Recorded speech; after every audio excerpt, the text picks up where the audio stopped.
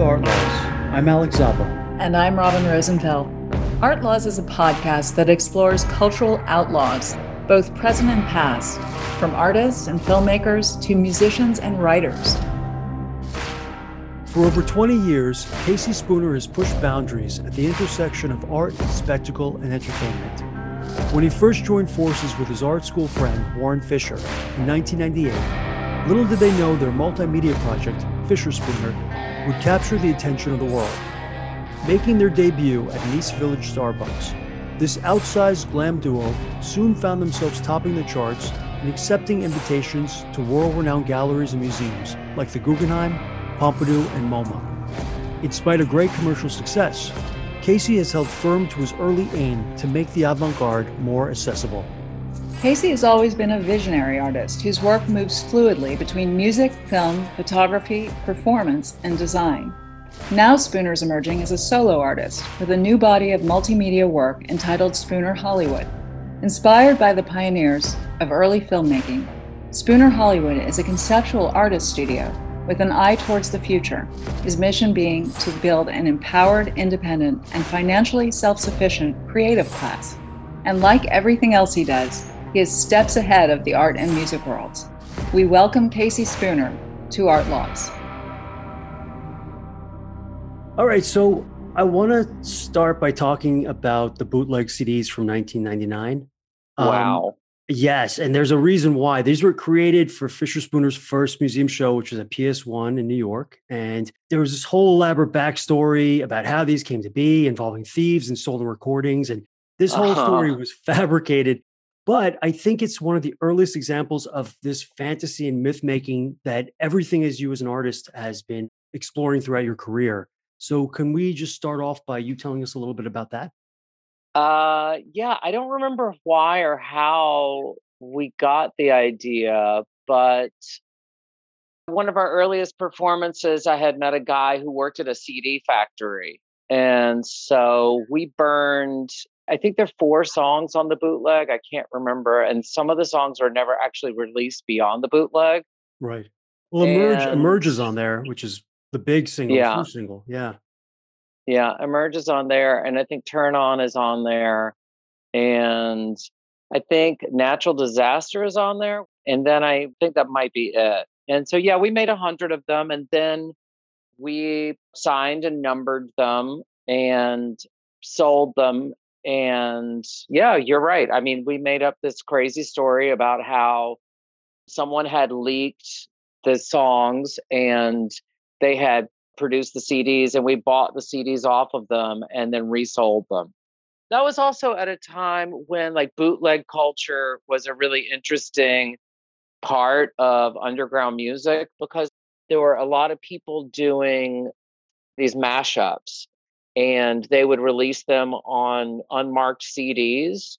Mm-hmm. And so they weren't legal because there were these mashups, obviously, of like copywritten material, but people like Too Many DJs were making incredible songs, layering totally different genres. And I remember going to Colette in Paris and asking Sarah, I was like, where do you get these CDs from? And she basically was like, look, people come in with suitcases, we pay them cash. So it was this very kind of criminal music scene. And there was also a history that I had learned that I didn't know this. They were called white labels. And a lot of DJs would make songs or make mixes. And in order to not have to deal with copyright, and none of these things were going to make a lot of money. It was just because people wanted the creative to exist. And people would release white labels and give them away with also unlicensed or uncleared audio. I love that you were creating, this was before you had anything out in terms of records, and you had created this record that seemingly had people stealing it because it was so desirable. But to me, it's interesting because here you were right at the beginning of this sort of project that was just starting, and you were creating a myth already, which I think was pretty fascinating. Yeah. And also we would intentionally make shows difficult to get into and limit the capacity. And we would do performances where each set, like if we were doing I always loved doing endurance based and sort of site specific performance. And so when we would do different shows, we would do multiple sets, multiple audiences, and we would change the costumes, change the special effects, and change the set list so that if one person saw one show, the next person didn't see the same show, so that everyone was always talking about something and everyone was always kind of missing something. You created this mystique of exclusivity, sounds like a little bit. Yeah, it was exclusive, but it was also very accessible. I would happily add as many shows as we had to get we would extend or perform for 8 hours until everyone had a chance to see something. So I think there was a moment where the exclusivity thing kind of backfired on us was when we did a performance at Deitch Projects in 2002. And the show was free. There were multiple sets that night. And I think the maximum capacity we could get in was around like 1,500 to 2,000 people over the period of that night. And we had 10,000 RSVPs. Wow. And so we had like 8,000 people. We had a majority of people that were angry versus the amount of people that got in. And that was the one time that I felt like that system didn't work so well. So let's take it back for a second. You and Warren Fisher first met as students at the Art Institute of Chicago. What drew you guys together? We had a similar love for production and production value, and I'd say for an aesthetic that was about the power of production. Interesting. So you were each studying what at the Art Institute at the time? I started as a painter, and then I fell into performance art, experimental theater, and then that slid into video art. So by the end, my thesis projects that I showed were performance and video. It's interesting to me that you went from painting to performance art. What was it about performance art that drew you? I'd had some experience in high school doing a little bit of high school theater. And then when I was a freshman in college, I spent a lot of time around a lot of musicians. But the turning point, I think, was, I was always interested in Spalding Gray and Grace Jones, Laurie Anderson. So there was an interest in performance art. But when I got to the Art Institute, it was the first time there was an actual performance art program. And my painting teachers said that the best part about my paintings were when I talked about them. So it was actually my painting teachers that pushed me into performance. That's so interesting. Tell us about Dorica. I was just about to say that was the next step, is that while I was in art school studying painting and my art teachers, my painting professors were pushing me towards performance, I went on tour as a merch salesman for a friend of mine's band one summer. And one of the guys in one of the bands knew a theater director that lived in Chicago. And they introduced us, and I went and I auditioned and I joined Dorica. I think it was in the summer of 1990. Mm-hmm. Tell us more what that was like and what that was all about. Well, it was really my very intensive education in avant-garde and experimental theater. And I worked a lot. I worked with 9 years with Erica Yeomans, who was the director for Dorica. She really introduced me. She had studied at ETW at the Experimental Theater Wing at NYU. So she knew all the kind of cool New York performance companies. And I got a kind of hands-on education about performance through working with her in the company. Each production was like very unique and very conceptual and have very specific and kind of unusual process. The first show that I did was called Satellite Babushka, I think, and it was based on Tarkovsky and Chekhov. And the first scene that we did it all in Russian. So I learned all the dialogue in Russian. We performed the first scene in Russian, and then we backed up, and then we redid the same scene in English. And Then there was another production that was one I feel like I worked on the longest, which was called The Forgery. And just to give you a general sense of like what the process would be like, it was a play about art theft.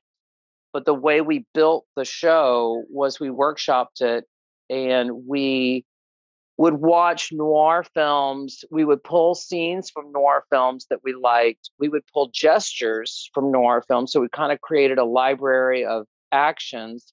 And then we would pull all the dialogue from pulp novels and from noir films, and we would collage all those things together.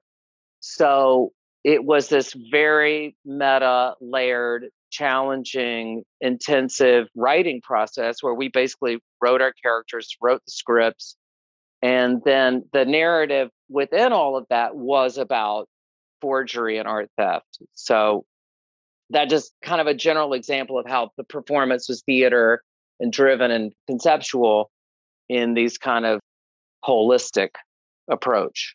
Yeah, and kind of integrative. Yeah, and then my dream was always to work with the Wooster Group, and I love Spalding Gray, and I had seen Brace Up when I was 19, and I thought it was the most glamorous and exciting theater company in the world.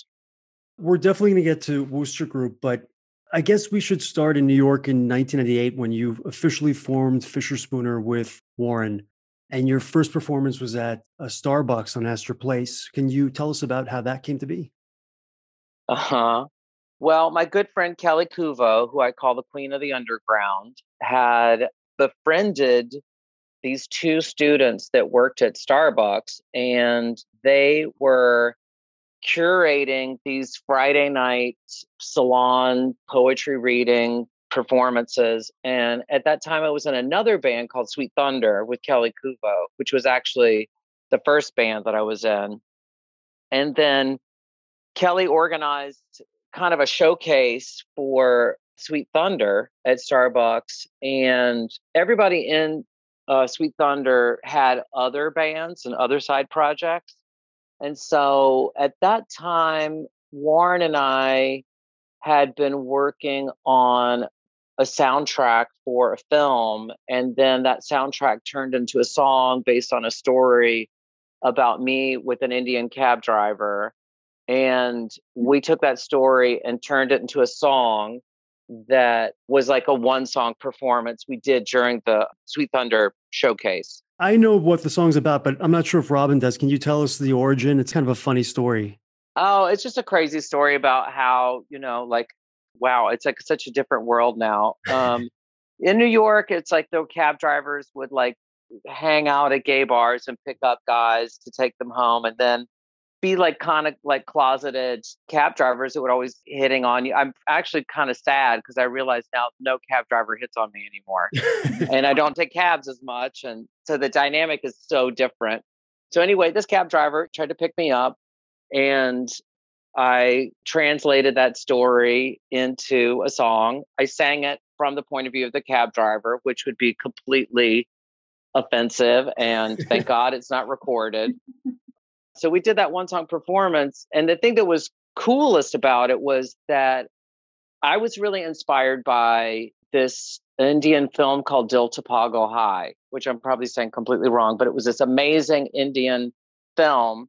And I discovered the film because I bought the soundtrack on cassette I love to go to like the Indian delis. One I would go to was called Pak Punjab, get samosas and like amazing Indian food.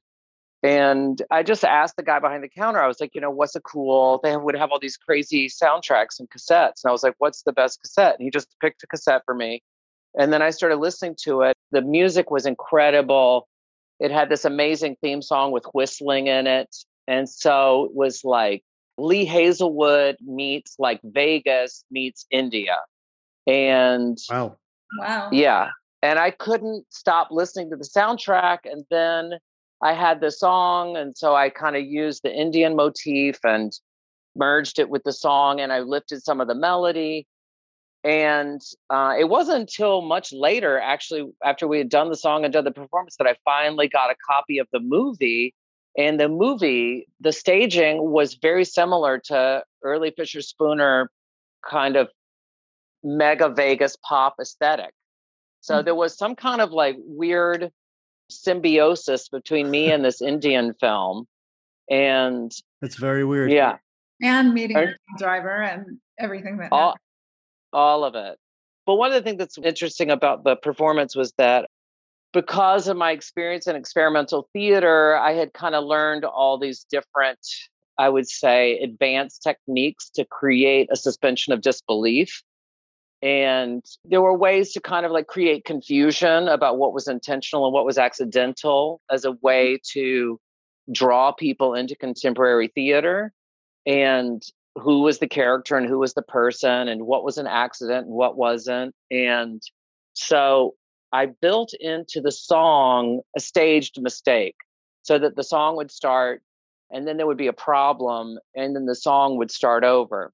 And the first time we performed the song, there was a real problem. And so we had to start over. And then we started over. And then I did the fake problem. And people were completely, like, totally in awe because they had seen me do a fake mistake, then have a real mistake, then start over, do the fake mistake again, and then continue. So people were really baffled as to like what was intentional, what was accidental. So anyway, that kind of performance really set like, it was a great, for me, what I liked is I've been working in very obtuse, difficult theater for about a decade. And the way I always described it is it felt like the work I was doing in experimental performance, it was like there was a wall between me and the audience, and there would be these kind of windows or cracks or these like fissures where people could possibly penetrate and connect to what was happening on stage with a lot of attention and a lot of effort. And then when I started doing music, it was so fun because it was such an easy format that wasn't intimidating and people felt that they could immediately engage and connect. And it felt like it was just an easier format for me to tell stories and to just connect to an audience. That was when I really got excited about kind of playing the part of a pop star. It's interesting to me though, the Starbucks, because you would never see that now in terms of people performing there. Was there a reason why Starbucks was chosen? Was there a political statement? No. Oh, no. It was just really like, it was Kelly's idea, honestly. And she was the one who organized the whole thing. And it was like a 3-hour showcase, where I think there were like 10 people in Sweet Thunder. And the way that band was set up is it was super democratic. And basically each person in the band would write a song and they would sort of direct everyone, all the other musicians, as to what they wanted to do for their song. Right. And so it was more like a collective. And then because there were so many people and they all had different projects, and then there were other people that were invited to do different performances. I mean, there was a puppet show, there was a poetry reading. It was a very like long, Andrew WK performed his first performance. It was kind of like a long, crazy, weird performance festival that happened in the Starbucks. And it was just literally because I can almost remember the two guys who organized it. I remember one guy's name was David Muldoon, and I can't remember the other guy's name. But there were just these two guys, and there was a little teeny stage in the Astor Place Starbucks. And that's so wild. It must have been so much fun, and fun for the people who came upon it suddenly. And well, yeah, that was the thing that was exciting for me, is that I was performing in these small experimental theaters with very limited audiences. And then all of a sudden we were doing crazy radical performance art in public space. Yeah. So it was like, and it wasn't even, it was people coming to get coffee. Incredible. Well, after this performance, something really interesting happened. Major art world figures like Gavin Brown and Jeffrey Deitch invited you to perform in their spaces. So you were invited to perform in museums around the world, et cetera. So this was a big shift. Why do you think the art world embraced you so quickly? I had relationships and connections with the art world because I had gone to art school. And first performance we did in a gallery was, oh my God, what was her name? There was a really cool performance artist who organized a series of shows at Jack Tilton in Soho. And that was our first gallery performance, was at Jack Tilton's. And then we were doing all of our photography with Roe Etheridge, and he had a relationship with the director of Gavin Brown's Enterprise. And Rikrit Tiravanija had built a recreation of his apartment in the gallery one summer. I think it was the summer of 99. And we were invited to perform in that. And so Gavin saw that performance, and that was an endurance, immersive performance. So then it was after that performance that Gavin then invited us to do a show. But we also had, maybe it was from that summer show at Gavin's, then I developed a relationship with Klaus Biesenbach, who later invited us to go and perform in Berlin at Kunstwerker.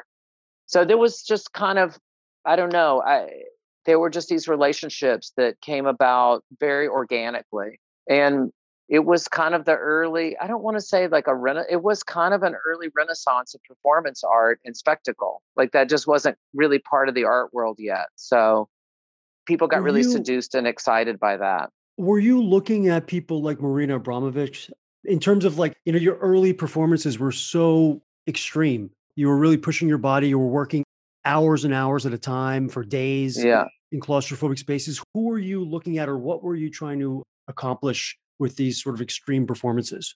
I would say the only person that I felt like a similar interest in was Matthew Barney, but he was doing stuff that was more visual and more for camera.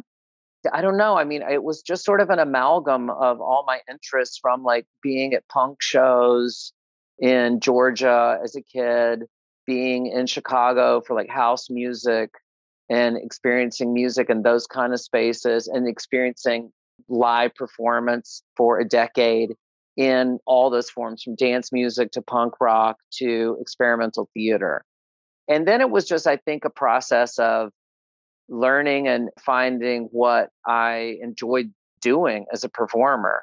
The first time we got paid to do anything is we did a performance for a cosmetics company called Tony and Tina, and they gave us $3,000, and we built a vitrine in the middle of the office for a Christmas party.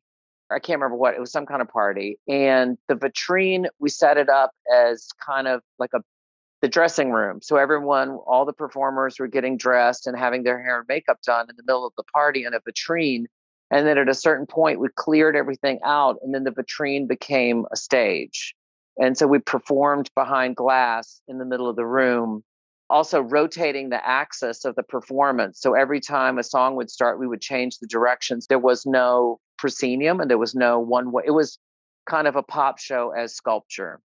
Right. So I don't know. I love Marina's work and we're fans of each other's stuff, but it wasn't, my work in general is always kind of dealing with, I think, a very American love-hate relationship with show business. Interesting. Because it also seems like sometimes you have Dada roots. And I was curious because you did go to art school, if that comes into play at all. I mean, I love the costumes and I love the staging. I don't really know what those performances were like because there's no real documentation. So I can't really say one way or the other. But I mean, I love the things that I've seen. Amazing costumes in Madrid at the Reina Sofia. They have some of the Dada costumes and a lot of the Dada drawings. Mm-hmm. But I don't really know. There is sort of always, I think, been like Duchamp dressed as Rose La Vie. And there's always been, I think, a history of performance and theater commingling with the arts. But it's something that's never been able to really be commodified well or documented clearly up until, I would say, just within the past couple decades. Mm-hmm. From the start, your shows were extremely elaborate and incorporated pop, entertainment, fashion, video, dance, photography, and design. I mean, sometimes all at once. So the common thread, though, seems to be electronic music. So I'm curious, why electronic music? That was really Warren's choice initially. He went to other music and would just buy hundreds of CDs and listen to as much stuff as possible. And for whatever reason, he latched on to early electro. And I always liked that kind of music anyway. So he kind of set the template, I would say, on that. And then I really liked it because it was easy to perform because we just could play back a CD and we didn't have to deal with bands and gear and loading in and loading out. And you didn't have to rehearse musicians. So it gave me the opportunity to really focus on creating images with dancers and costumes and lighting and all that kind of stuff. So also, I just like electronic music. You talk about Starbucks being sort of this performing at Starbucks, this way of reaching the masses. And I wonder, was electronic music a way that would reach a bigger audience for what you were trying to accomplish? Not at the time. Like in 98, electronic music was not cool. I mean, people were Really? not, no, no, no, not really. I mean, the most, I would say in 98, the sound was like Air. So it was like Moon Safari was the big album, or Hmm. it was Moby's Play. Right. Or it was more European and it was more ambient or chill. It wasn't high energy. There was no EDM yet. And there weren't these electronic music festivals. I mean, the first time that we performed at Coachella, it was a really nerve-wracking experience because we were on one of the big stages and we weren't a band. And so there was a lot of speculation that the show was going to fail because they were like, how can you go on to like one of these main stages and just have dancers and lights and play electronic music? And Right. so there was a ton of anxiety around that because mostly we've been doing our shows in Europe and nightclubs. So now you go to music festivals and, there's main stages and we weren't in the era of the superstar DJ in 98, not on main stages, not in music festivals. There weren't music festivals as we know them today. And there was no EDM. It was just not popular. But you were being chased by major record labels at that time. Like, I guess maybe you signed with EMI and Capitol. But what was it about that moment that they decided that you would be this art group out of New York would be something that the rest of the world would want to see, would want to listen to? What was changing in the wind? I'd want to ask. Does that make sense? Yeah, I don't know. It was bizarre because I had always wanted to be a gallery represented working performance artist. And when we got to around 2002, we worked for Gavin Brown for a period. We did a lot of big shows with him that were very successful. And then I met Jeffrey Deitch. He expressed his interest. So then we moved over to Jeffrey because he was very into street culture. He was into pop. He was into spectacle. So we partnered with Jeffrey. But simultaneous to that, and I was really happy with my relationship with Jeffrey because we met and I was like, look, I need a studio space. I need a stipend. I want this show. I need this kind of budget. I need this kind of support. And basically he was like, no problem. You got it. So I Wow. was basically on salary with the gallery. I had a 4,000 square foot studio space. I had an assistant and I was working every day only making art. And that would mean that I would have rehearsals in the afternoon with dancers. I would leave. I would go to the recording studio. I'd work on music. And then in the mornings, I would do kind of business. So I would kind of do all the administrative stuff until noon or 1. Then I would go rehearse dance. And then I would go work on music. So I was kind of happy. And then labels started chasing us. And I don't really know what the thing was that clicked it from the underground to make, what it was really. What happened is Napster happened. And we had been in New York producing and kind of packaging ourselves, not necessarily with the intent to be absorbed into mainstream entertainment. But we had done photography, we had made music videos, graphic design, packaging multiple times, like reinvented ourselves every year. We were kind of rebuilding and re-releasing. And the workflow it was more of a fine artist, less of a band, because we would work on a song, then we would work on a performance, then we would work on a film, then work on a photograph. Then we would work on another song, then I would make a costume, then we make a photograph, then we do performance of that. Then we would add another bit of film. So it was very cumulative and again, kind of holistic.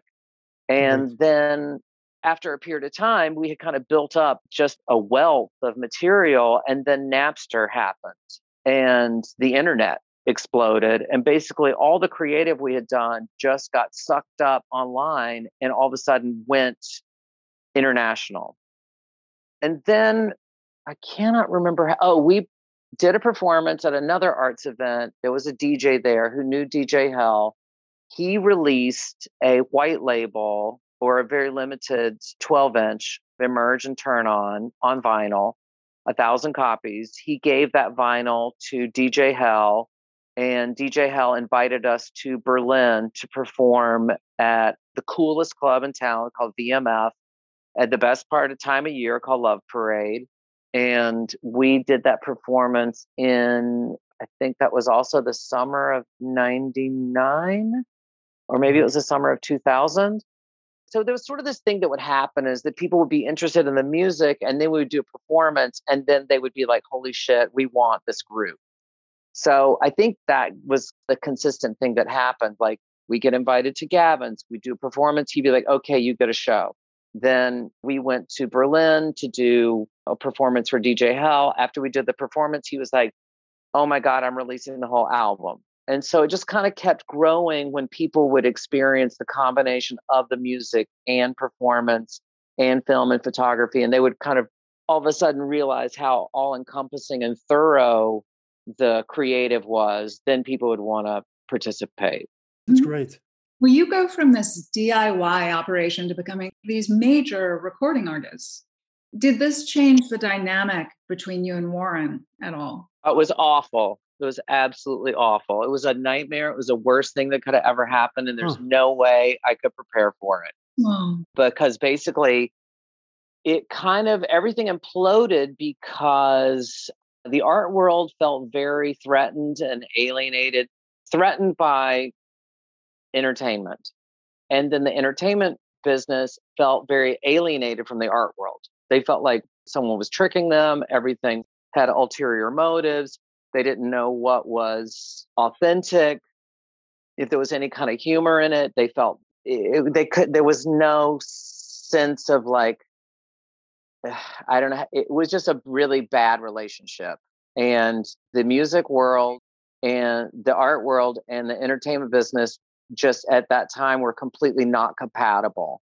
And I could not get the leaders, the executives, I could not get them to connect. I couldn't get them to communicate. I couldn't get them to sit down together. I couldn't get them to join forces. I couldn't get them to share budgets. I couldn't get them to share schedules. So I was really trying to do this kind of, in a weird way, post-pop idea where we've lived through Warhol and Warhol taking the vernacular of American culture and turning it into fine art. And then that reverberates through all of culture, all the way through to Jeff Koons.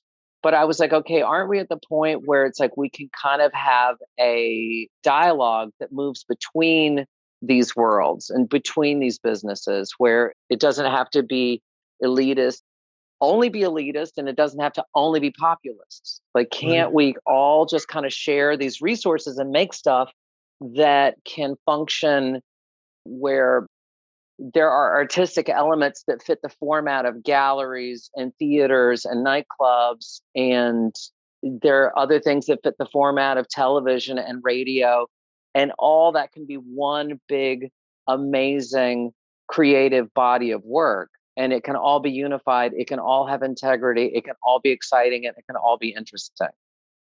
And that was not the case. Well, you were certainly ahead of the times. And I think in a lot of ways, there's a lot of money at stake when you get involved with major labels. So did you feel like you had to pick a side? You had to go with the label and change your dynamic in any way because of that? Well, it was like complicated. It's hard to say because I think Warren's dream, he's a musician. So his dream was to be on a major label and to be in this position of like musical success. And it was not my dream and I didn't really care. What And was all of your a sudden dream? to do what I said, just kind of to be more like Grace Jones. Yeah. I mean, it was like a hybrid between like Grace Jones and Spalding Gray, maybe, but mostly, Grace Jones. And Warren's fantasies were more rock and roll. So he wanted to like work in studios. And then all of a sudden it was like we were bringing in musicians and other producers. And I don't know, it was like the process just kind of unraveled. And then also the thing that really unraveled, that it unraveled on personal levels. It unraveled in terms of process because all of a sudden the way it works in the music business is you record all the music. It takes 2 years. And then once you've recorded the music, then you do the imaging and then you do the performance. And so in the past, it was that we were making all these creative choices that were informing the music and built around it. So there was a kind of like a really beautiful kind of simultaneity of the development of all the parts. And so they were very sophisticated and very integrated. And then when it came time to work with a major label, it was like, oh, this is why I was always complaining. I was like, why aren't people more sophisticated? Why aren't people doing cooler stuff? Why aren't things more advanced? Why aren't things more interesting? And I realize now it's not because of the lack of interest or the lack of intelligence. It's because the system itself is set up in such a way where you have to deliver a hit basically. And then based on the hit potential of that song, then they can establish what the budget will be. And then once you know the budget, then they can start to decide who the team is going to be and who's going to do the photo shoot, who's the stylist and da da da. But ultimately, it's kind of a system built to fail because when you're on a major label, you have to start paying commercial rates. And then all of a sudden, it's like you can only afford one photo shoot and it's going to cost $50,000 and you're going to get like 4 pictures out of it. And you only had 2 weeks to prepare for it. In 2007, you returned to your theatrical roots and joined the experimental New York performance ensemble, the Wooster Group, as you started to talk about earlier. Tell us about that decision. And was that a response to what was going on with the big labels that you were just describing? Yeah, basically there was, there was a kind of an implosion that happened after the release of Odyssey. And if I had known now what I know then, I would have done things very differently, which, like one of the things I really messed up on is that I was really committed to New York and working in New York. And that really felt like that's where my performance community was. Basically, I feel like I alienated Capitol Records because I stayed in New York and I didn't come to LA. And there is a lot of regional pride, or there was within record labels, and a lot of competition. So it's like I should have done all my launch and everything should have been built out of Los Angeles because that was our home base. Instead, I went to Europe because I knew that's where our audience was. Basically, they canceled tour support. The album kind of never went anywhere. And then I felt like I had just gotten lost in this huge behemoth battle of corporations and big galleries. It was like a mess. And I didn't know how I had started with such ambition and such optimism. And I had worked consistently and as hard as I possibly could. And the entire sort of experiment of art and entertainment just imploded and crashed. And so when that happened, I just retreated and I was like, I'm stepping away. And I had always wanted to work with the Wooster Group. And basically, once I finished, I did like kind of a final performance around Halloween. Was that 2007? I guess it was. And I went into rehearsals with the Wooster Group. I think it was like on November 2nd, 2007. Mm-hmm. And then started working on the production of Hamlet. And it was amazing. It was like finally I was back in a community with intelligent people that were open to very idiosyncratic and personal process. And I kind of feel like I was able to heal and return to a community that I wanted to be a part of. Who was there at the time? Who were you really kind of excited about working with within the group? Well, I mean, it's a great, amazing family. I mean, Liz LeCompte is incredible, very difficult, very challenging, but also very supportive. And I don't know how to describe it. I'm not a Shakespearean actor. And so when we went in for rehearsals, and it's also a very difficult layered technique where you have an audio input in your ear. And what we were doing at the time was we were recreating a performance by Richard Burton on Broadway in 1968. So I had to not just memorize Shakespeare, but I had to memorize someone else's performance and their gestures. So physical, verbal, and on top of that, we also had to memorize the camera movements. So however the camera was shooting that actor, if it was a close-up, you went downstage. If it was a wide shot, you had to back up. The camera slid right, slid left. You had to slide right, you had to slide left. All the furniture was on wheels. So if you weren't in the scene, you were moving the furniture to match the camera movement. Scott Shepherd had gone through and recut the entire film because they had taken the text out of meter and he put it back into meter. So if there was supposed to be a pause, he would insert a pause from another moment in the scene, which would in fact put another gesture in because it would be a glitch, which you had to mimic.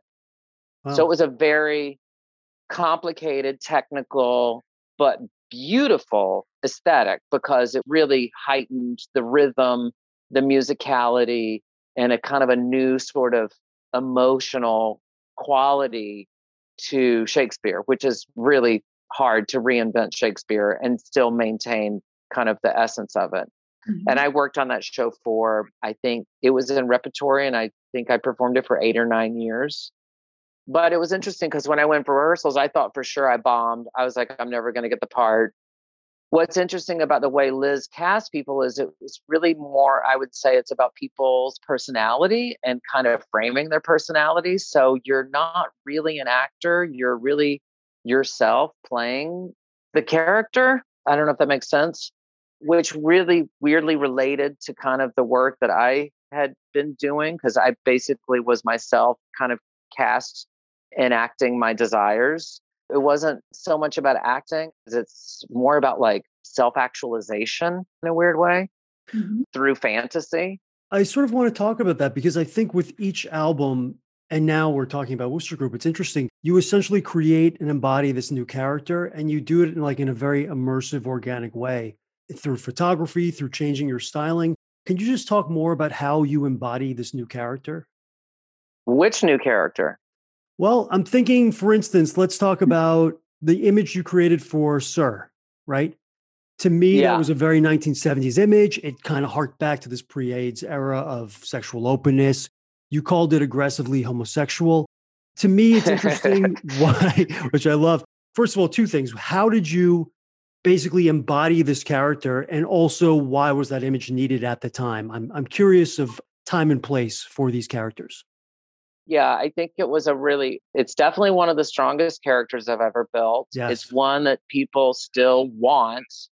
And I kind of feel like I'm a little bit stuck in that character, which I'm not complaining about.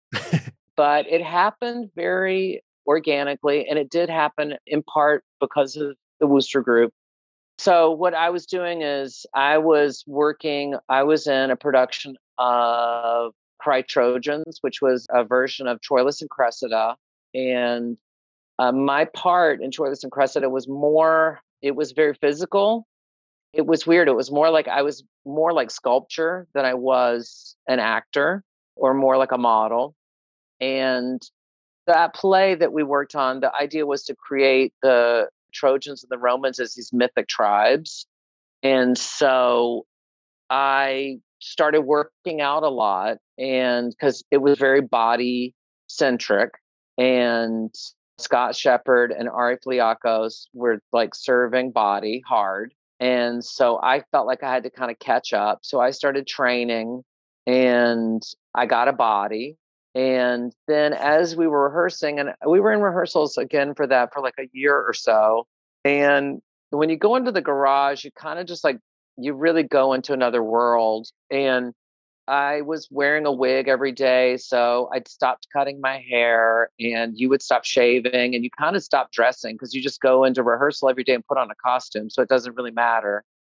And so you get kind of lost in this world. And as we were working, my hair was growing out. And then at one point, Liz asked for me to shave a mustache in to match another guy in a video. And so then just by chance, I'm also working on this record about trying to update contemporary homosexual narratives. And I all of a sudden have like long hair, mustache, and a body. And I noticed that like people are really starting to respond to me differently. All of a sudden, I was like, oh, wow, I kind of accidentally have stumbled upon this archetype. Right. That is this sort of pre-AIDS. And then simultaneous to that, the drug PrEP becomes popular. And so I sort of get caught in the middle of gay sex and gay culture having a new renaissance that's very post HIV. And I'm also making this album. So I just kind of like stuck with that persona. And then in the midst of all that, I was in a long-term relationship that unravels. So then I'm newly single. And then I kind of like enter the kind of like New York gay scene. And it feels like it's like 1978 again or something. I think also that I'm born in 1970. So it was like, there was something very formative about going back to that time and sort of reenacting my sexual desires.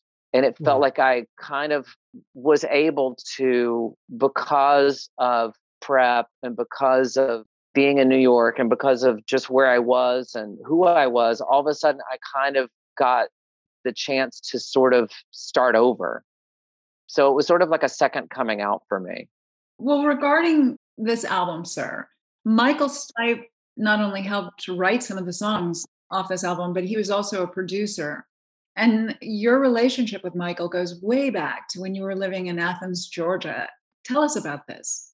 Yes, that's the other kind of crazy thing that happened was that Michael was my first gay lover. He was my first boyfriend when I was 18 and I was a freshman in college. And we're close and we're good friends and we would stay in touch. We never worked together. We never spent as much time together as we did working on this album because typically he was busy or touring or, all over the world. And when I was towards what I thought was the end of Sir, I asked Michael to come in and help me with one song. And I had other singers come in and try to help me with this one track, and they couldn't figure it out. It was very difficult, and it was not a kind of like a traditional track. And Michael, like immediately, like within 30 minutes, like made the most amazing and incredible thing. So it was the first time I kind of worked with him, been in the studio with him and saw kind of what an incredible creative he was.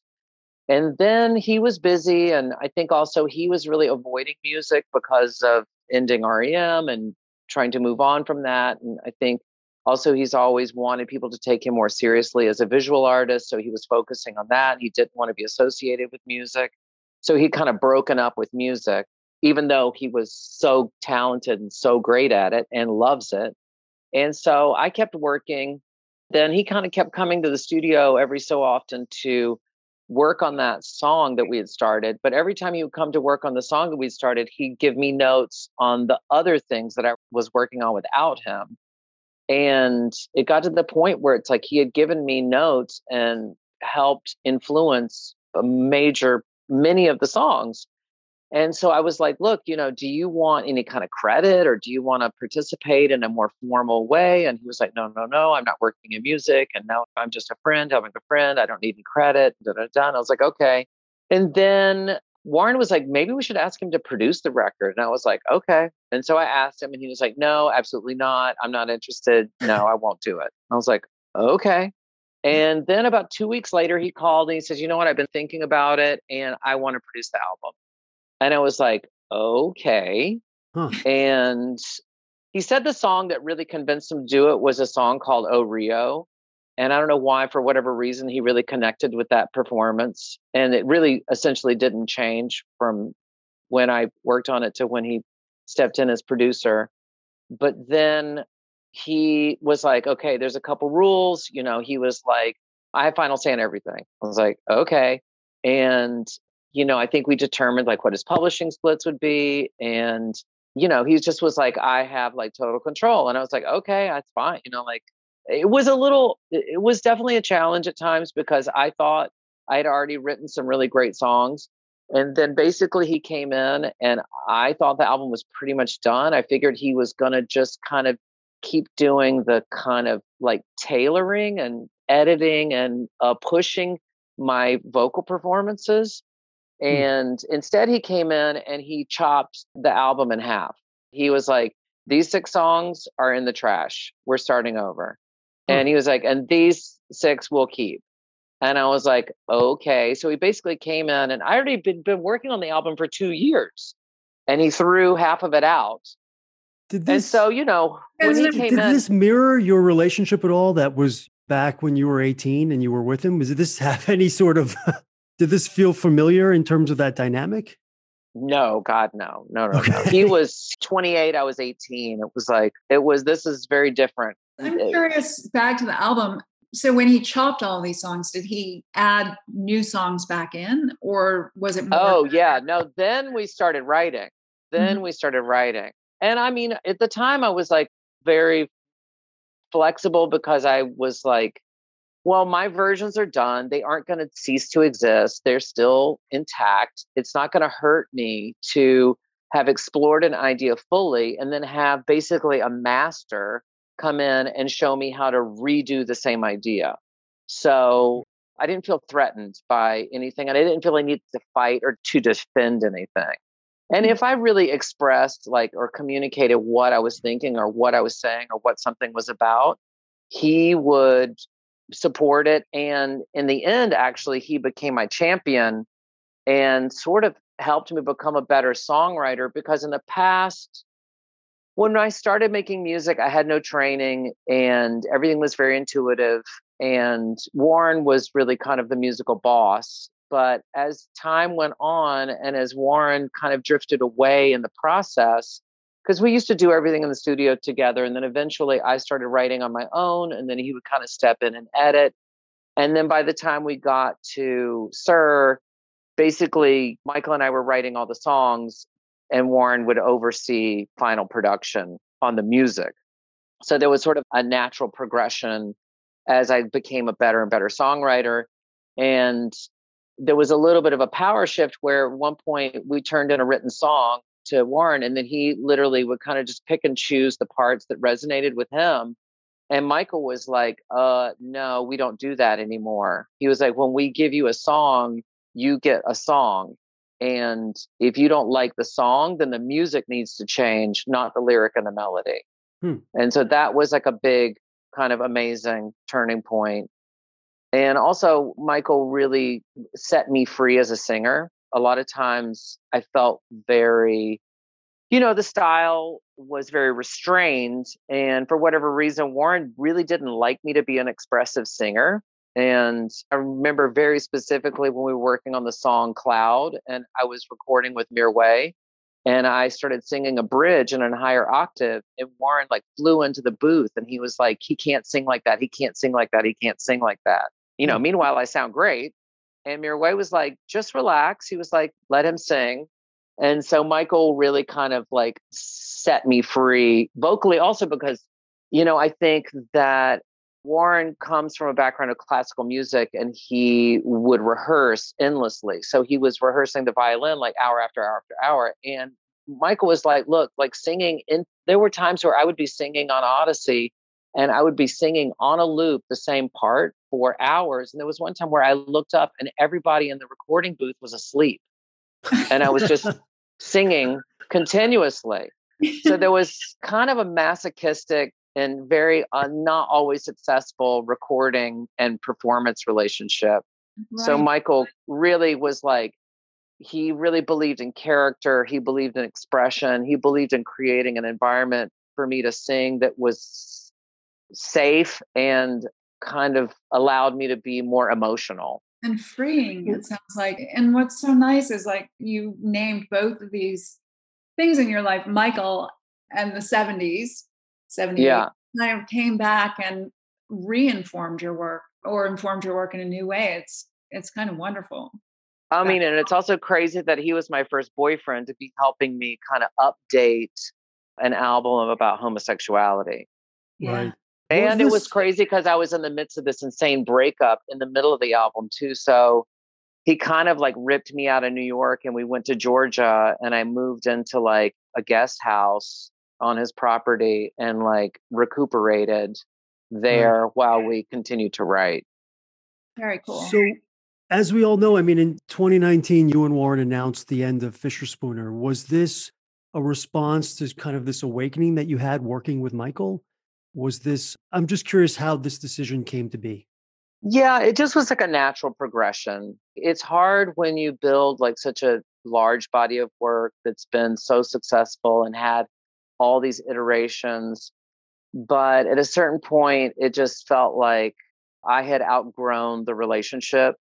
And Warren had chosen to focus more on his commercial career. He has a very successful company making television commercials. And it felt like the workload was very unfair. So I was traveling to all the museums. I was doing all the site visits. I was developing all the concepts. I was pulling in all the collaborators. I was writing all the songs. I was doing all the press. I was doing all the tours. And he was delivering instrumentals every so often with 5 other musicians. So it just felt like unfair to a degree because we were splitting everything 50-50 and I felt like I was doing about 95% of the work. And then it was just like, unfortunately, he kind of, this is a harsh thing to say, but he sort of like made himself irrelevant because he stopped being present. And so I had to build a process without him. And so once I had that process built and in place, it was really like, why am I splitting 50-50 and now dealing with someone's opinion in the 11th hour when I don't have time? So there was that, just like any other big relationship in your life, you just at a certain point, there's certain factors, you grow apart and you learned everything you need to know from that relationship. Right. You're at a very interesting point of your life. You're about to launch this new project. You've called it an empire, Spooner Hollywood. Can you tell us what Spooner Hollywood is and what we have to look forward to? Yeah, well, it's another one of those, I feel like, happy accidents that happens in your life where, you know, you can plan and you can strategize and you can work hard, but sometimes certain things just happen and it's not anything I would have expected.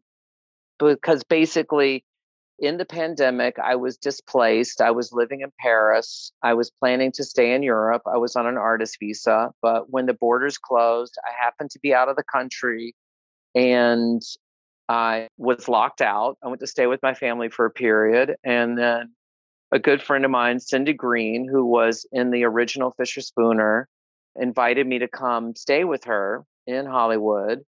And in this amazing house in the Hollywood Hills, built in 1923. So I kind of took refuge here.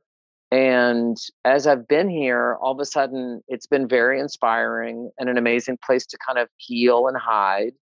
Somehow, throughout the pandemic, I've continued to make work remotely with collaborators around the world. I'm working on music with an amazing producer in Cologne named Julian Stetter. We have an amazing mastering engineer in Berlin named Zeno Mikare. I've never said his name out loud.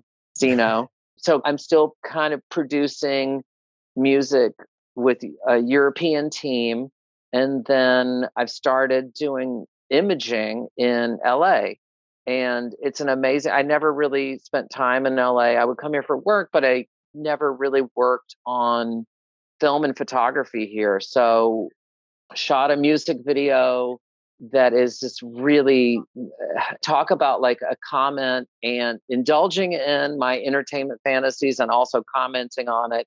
We shot this video for a song called Blood is Blood on the same stage. By the way. You showed it to me. It's Thank beautiful. you. Yeah. So anyway, we shot that on the same stage where Britney Spears made You Better Work, Bitch, which we're preparing to release at the end of June for Pride, which is great because it feels like the Britney relationship, the performance art, like all of a sudden everything kind of came together in a way. And I really love working with musicians in Europe and then doing the imaging in Hollywood because everyone's really good at that here.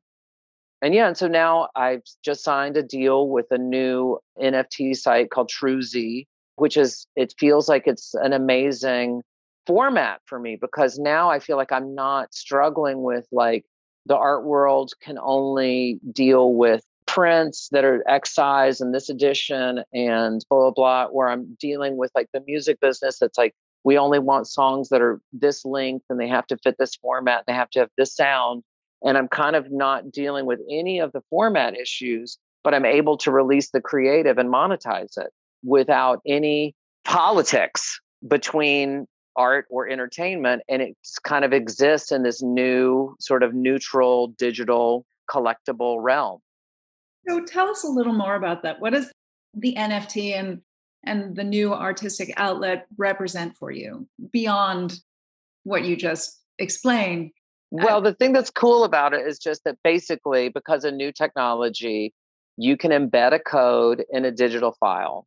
And now, because that code is unique, that this file that once was interchangeable with 1,000 duplicates becomes an asset.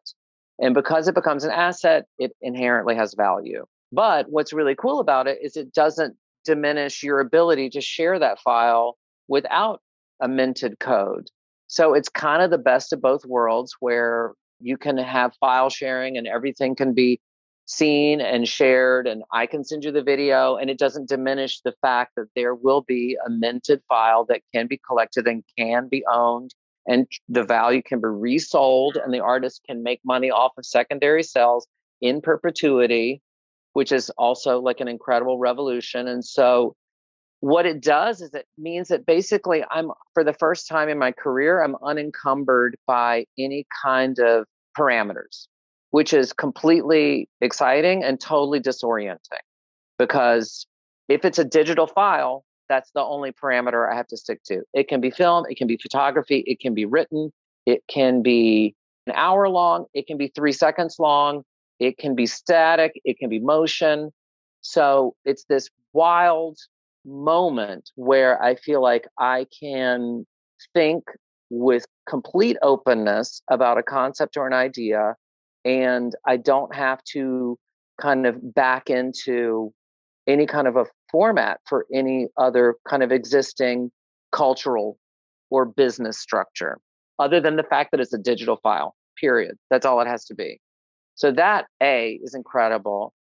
B, the thing that's really cool about it is that people have been making substantial amounts of money where in the past, my business has completely atrophied in the past 20 years.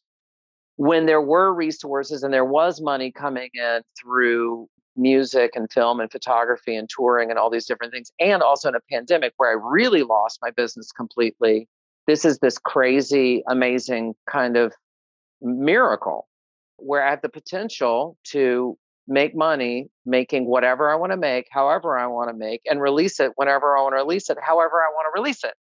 It's great. And the other thing that's exciting about it is because for the first time in my career in the past 20 years, like people are finally actually getting paid for their creative work, and they're getting paid very substantially.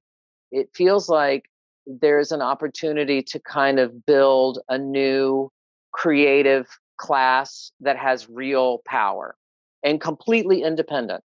And in a way, I'm just now fully understanding what it can be. I don't really know what it's going to be also because it's so speculative. So I can imagine a lot of things, but what the reality will be, I'm not sure. So I have to kind of tread lightly. It does feel a little bit like I am in that similar moment when Napster kind of and the internet exploded and all the creative work that I had done kind of in a smaller community all of a sudden exploded. So Right. it feels like there is this similar thing where all of a sudden, if people are able to monetize digital files for the first time, that it could really change a lot of things for a lot of people. It could change a lot of things for a lot of artists. One of the things that I'm doing that I'm really proud of, that's interesting and been super challenging, is that we've been dealing with the contracts for the first release coming up on June 15th. And we're coming out of the pandemic. There haven't been proper production budgets to pay people what they should be paid. And so we came up with the idea of partnering everyone who worked on anything into the royalties of all the NFTs. Kind of because of my experience in working in music and dealing with publishing and writing songs and understanding how publishing splits are structured, I basically took the idea of songwriting splits and started applying that to digital files. So if I work on a photograph with someone, then we partner in on that. And then the percentages are like actually encrypted into the file, which is called a smart contract, so that you can trace and see who owns which part of that file every time it changes hands. And I've done that. It's wild. And so the lawyers have been really confused, because basically we've been writing contracts this week that no one's ever written in the history of entertainment law. And we're literally making them up as we go along. And so everyone's really like, what's the percentage on that? And I'm like, well, I don't, so we're all like, I'm talking to filmmakers, I'm talking to musicians, we're all talking and trying to figure out how to structure our relationships in these publishing splits. But the thing that's really cool is the music video you saw, we're going to release that as NFT. And so I've partnered every single person. I mean, there weren't many people on set because it was in the pandemic. So there were like 10 people on set. But those 10 people that were on set, they're all getting a royalty on the video. So they will forever get a percentage off of the sale of that asset in perpetuity, whether it was a hairstylist, the stylist, dancer, drone operator, DP. Typically, these people would get paid like $500. They sign off. That's it. That's the end of their. That's such a great model for the future of art. And I think hopefully more people will go in this direction. It sounds like you're right at the forefront of this, which is great. Yeah. Yeah. So that's what's exciting. Now, that's why I was saying an empire is it feels like I'm able to, I'm hoping that I'll be able to kind of like elevate the entire creative community around me. And that hopefully this will bring resources and assets to like all these people that typically you're doing the stuff because it's editorial or you want exposure. And basically it's like typically you're being taken advantage of. So in a weird way, I'm hoping also with the Hollywood theme, I've just been thinking so much about the history of Hollywood and where I am in the hills, specifically in 1923. I've been thinking about like the parallels between 1923 and 2021 and how these people lived in these kind of European fantasy village. And then they would roll down to the hills, which at the time to these studios, to what was the cutting edge of technology. So they would roll down, they would make these films and basically invented celebrity as we know it. So just like my relationship to celebrity, to entertainment, to creative production, and also kind of I'm most happiest in a way in rehearsal. And the Hollywood Hills feel like it is a similar kind of like it's a lifestyle that was part of production.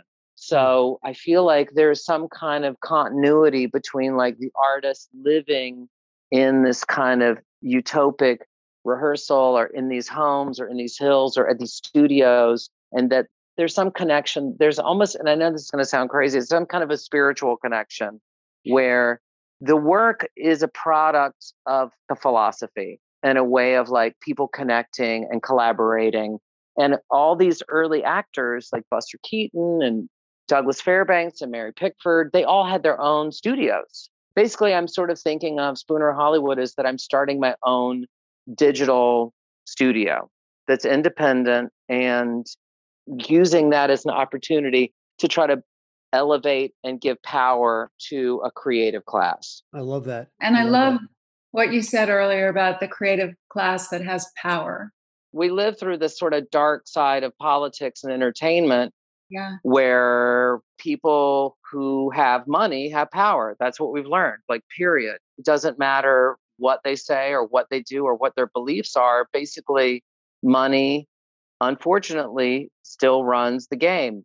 And so I feel like the only way to kind of win or to fight against those powers that be is that the creative class, the thinkers, the philosophers, and the intellectuals need to have access to resources so they can wield as much power as the darker forces. That's great. So at the end of this interview, we do this thing called the quick draw. And it's 6 questions, 60 seconds. First thing that comes to your mind. Oh, boy. No, Potato salad. I like it. Okay, so we'll begin. Who are you listening to right now? Roy Sheen Murphy or What- Aphex Twin. What are you reading right now? The California Driver's Handbook. Who is the most underrated artist? Oh, God. Most underrated artist. That's a really not easy question to answer. I can't even think. I'm like Charles Chippendale. Favorite place to travel? Oh, God, another absolutely impossible Really? thing for me to answer. Oh, God, I have such wanderlust. Are you kidding? That's why if this pandemic hadn't happened, I would still be in 1,000 different places at the same time. All right, I'm going to have to give you like top 4. It's like Berlin, Rio, Greece, and Madrid. Wow. All-time favorite band? I would say the most pivotal one for me was a band called the Flesh Tones, which was the first live punk band I saw. Cool. Favorite guilty pleasure? Fashion. Nice. Sounds good to me. Thank Thank you you very so much. much. Thank you, Casey.